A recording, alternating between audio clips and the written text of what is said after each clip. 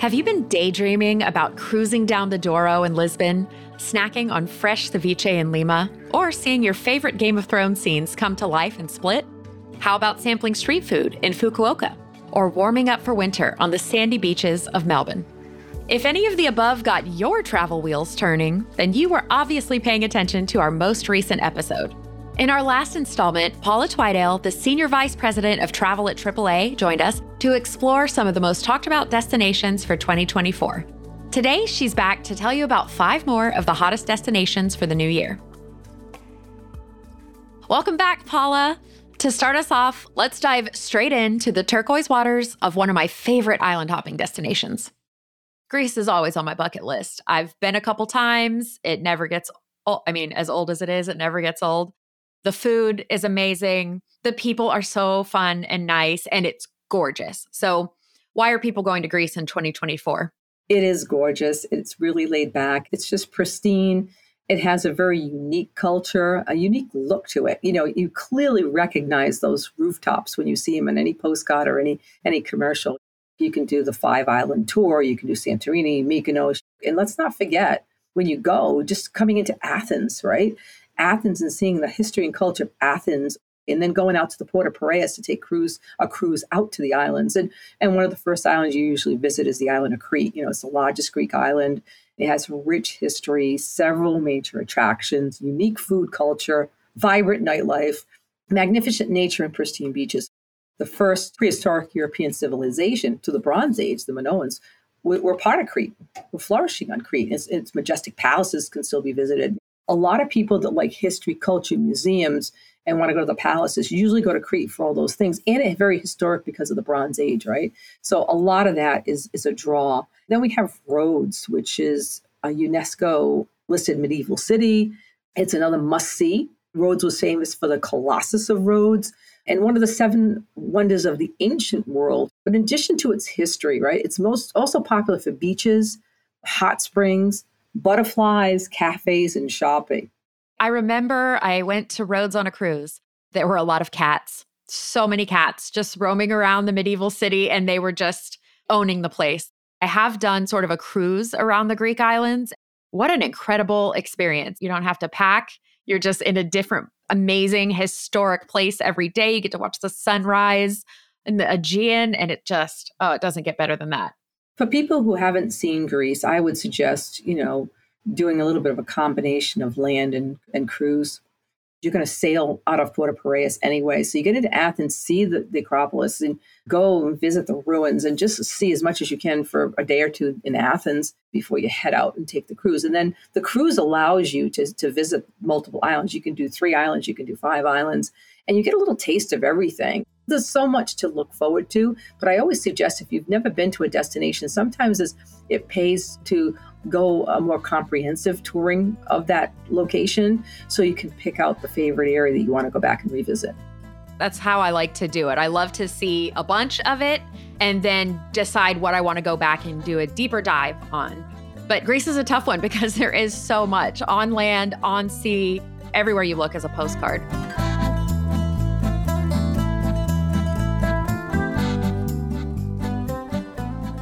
So another destination where everywhere you look as a postcard is Ireland. I was there a couple years ago. It's an important cultural hub for a lot of Americans because a lot of us trace our roots to Ireland. So where do you recommend people go in Ireland? We could start with the capital. Most people do start with the capital, like in Dublin, right? And actually, you can hub and spoke from there. There's a few things you want to see in Dublin. For instance, you're going to visit Trinity College and view the Book of Kells, have a pint of Guinness. You want to definitely do that.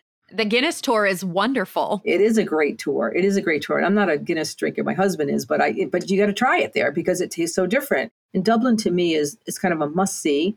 Killarney's a fun town. It's quaint. You're going to find your way along the Ring of Kerry. Killarney's a fun place to stroll. You want to visit the singing pubs and really kind of get in with the culture. Then you can take a trip along the rugged coastline and kind of loop around the picturesque Ring of Kerry at that point and shop for local artisan-made crafts. There's always fun things to pick up because, again, you're just immersing yourself in the culture. When you look at Ireland itself, you can do all these cities. We're talking about Dublin and Killarney, but we're leaving out Waterford. We're leaving out the cliffs of Moher. There's just so much. If you can do a complete circle, I'd say fly into Dublin and then fly out of Shannon so you can see the entire trip, or fly in and out of Dublin, do a complete circle from one end of the country and right down to the tip and right back up the left-hand coast and really hit the highlights. There's so much to see in Ireland. And then you want to if you couple it with Northern Ireland, which you can absolutely drive all the way around. Wow. There's castles, there's villages, there's live music, and every pub, every little family-owned restaurant you stop in, you meet the nicest people and they want to know where you're coming from. And you start talking about your last name and if your relatives are in the cemetery down the way. Like, it's just such a nice, friendly place to go. And it's so easy to get to from the East Coast. In fact, if you go into Shannon from the East Coast, it could be 5 hours. So it's really a short trip. Ireland's always on people's bucket list. So it'll continue to be an all-time favorite. Ireland is another good destination to see on a cruise because you can couple it with the British Isles and you can see a lot of different ports that way. So if you're limited on time or not maybe necessarily comfortable road tripping yourself around because driving on the other side of the road is not for everyone, I will attest to that, maybe a cruise for folks who don't want to drive.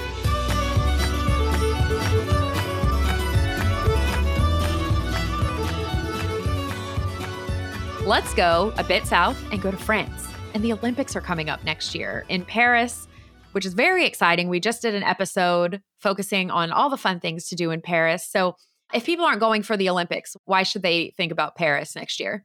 Who doesn't love Paris, right? You're going to sip wine and people watch along the Champs-Élysées. You're going to visit the Louvre or the Museum d'Orsay or spend a whole day at Versailles. Take the Bateau Mouche over the River Seine and then sample absolutely the best pastries that you've ever had in your lifetime anywhere. And I'm a foodie, but I'm serious. If you like eclairs or anything, you'll taste the best chocolate mousse. You'll have the best eclairs ever in the world has been in Paris.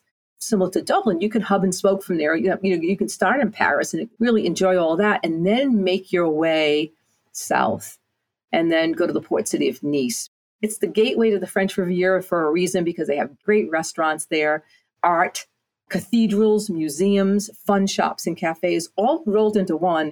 And you can get to Nice by train from Paris, right? So if you fly into, say, Charles de Gaulle, then you can hang out there for a few days, see the sights, and then off you go to the French Riviera and then fly back from there. That's right. And I imagine summer gets pretty busy. Is shoulder season a better choice? I feel on a personal level, shoulder season is always a better choice. Summer's always been busy and the weather's delightful, but it can get rather warm. So the shoulder season makes a beautiful time to enjoy scenery, walk around, pleasant atmosphere, pleasant temperatures, not too cold.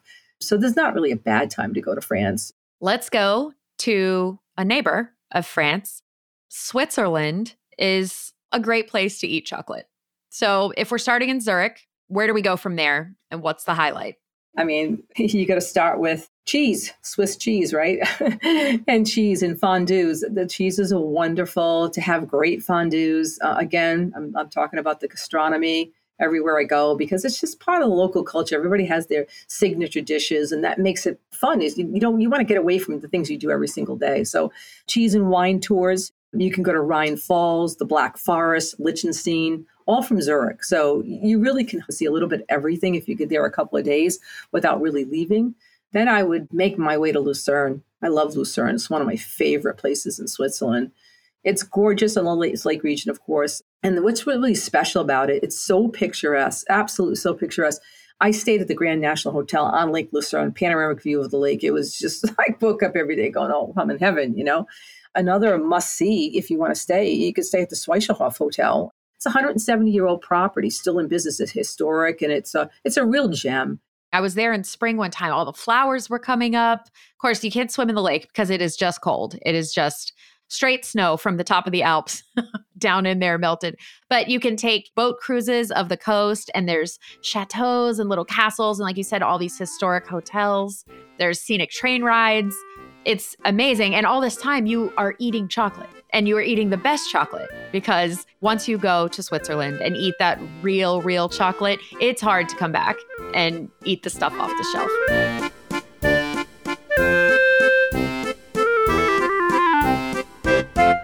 Last but not least, I want to wrap up our top 10 with Singapore, an island, an amazing airport. What else are we looking at when we go to Singapore? You can experience just about every type of Asian cuisine possible and enjoy architectural runs that, looking at historic Chinatown type shops and British colonial hotels and skyscrapers and avant-garde type shapes. So it's very eclectic, a lot of open space, beautiful gardens, tropical indoor gardens, outdoor gardens. And it's so clean and it's so safe. If you've never been to Asia at all, it's a great gateway to get acquainted. And the airport itself is a destination, which I love. There's always something new there. If you can schedule a long layover in Changi, do it. That's a great place to spend 12 hours en route to somewhere else. I've done it. It's a great spot. For such a densely populated city, such a compact area, there is so much to see and do for whatever you're into: food, architecture, history, all the things. Don't forget at the airport, it has the world's tallest indoor waterfall at the airport. So there's always like little hidden gems. And so you hit a lot of great points already, but even the airport itself is kind of awe-inspiring. It's, again, a new experience, and I think people should just take advantage of it. And if they haven't been, and again, cross these things off your bucket list, because it's rather than repeat the same destinations all the time. It's nice to add new places, because I feel like the older we get, the more we like to just go back to the same favorites because they're familiar. But it's important to keep going new places, learning new things, getting into new cultures, trying new food. You're really speaking my language when you're talking about that desire to go someplace new and explore. And for me, I have a background in sociology and psychology as well, and I love different cultures. I want to learn. I just want to absorb everything I can about how people live and how they sustain themselves. That's one of our obligations, I think, as we are worldly travelers.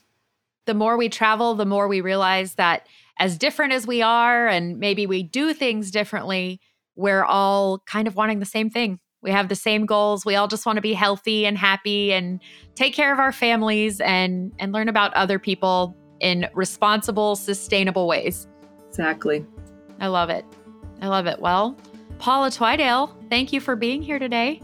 It's been my pleasure, Angie. I've enjoyed speaking with you and learning about all the destinations you've explored, and I'm excited for you to explore a lot more.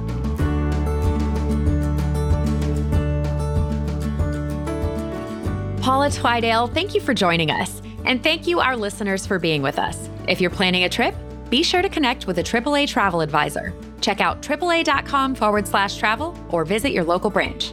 This podcast is a production of Auto Club Enterprises. If you enjoyed it, please subscribe and leave us a review. I'm Angie Orth. Thank you for traveling with AAA.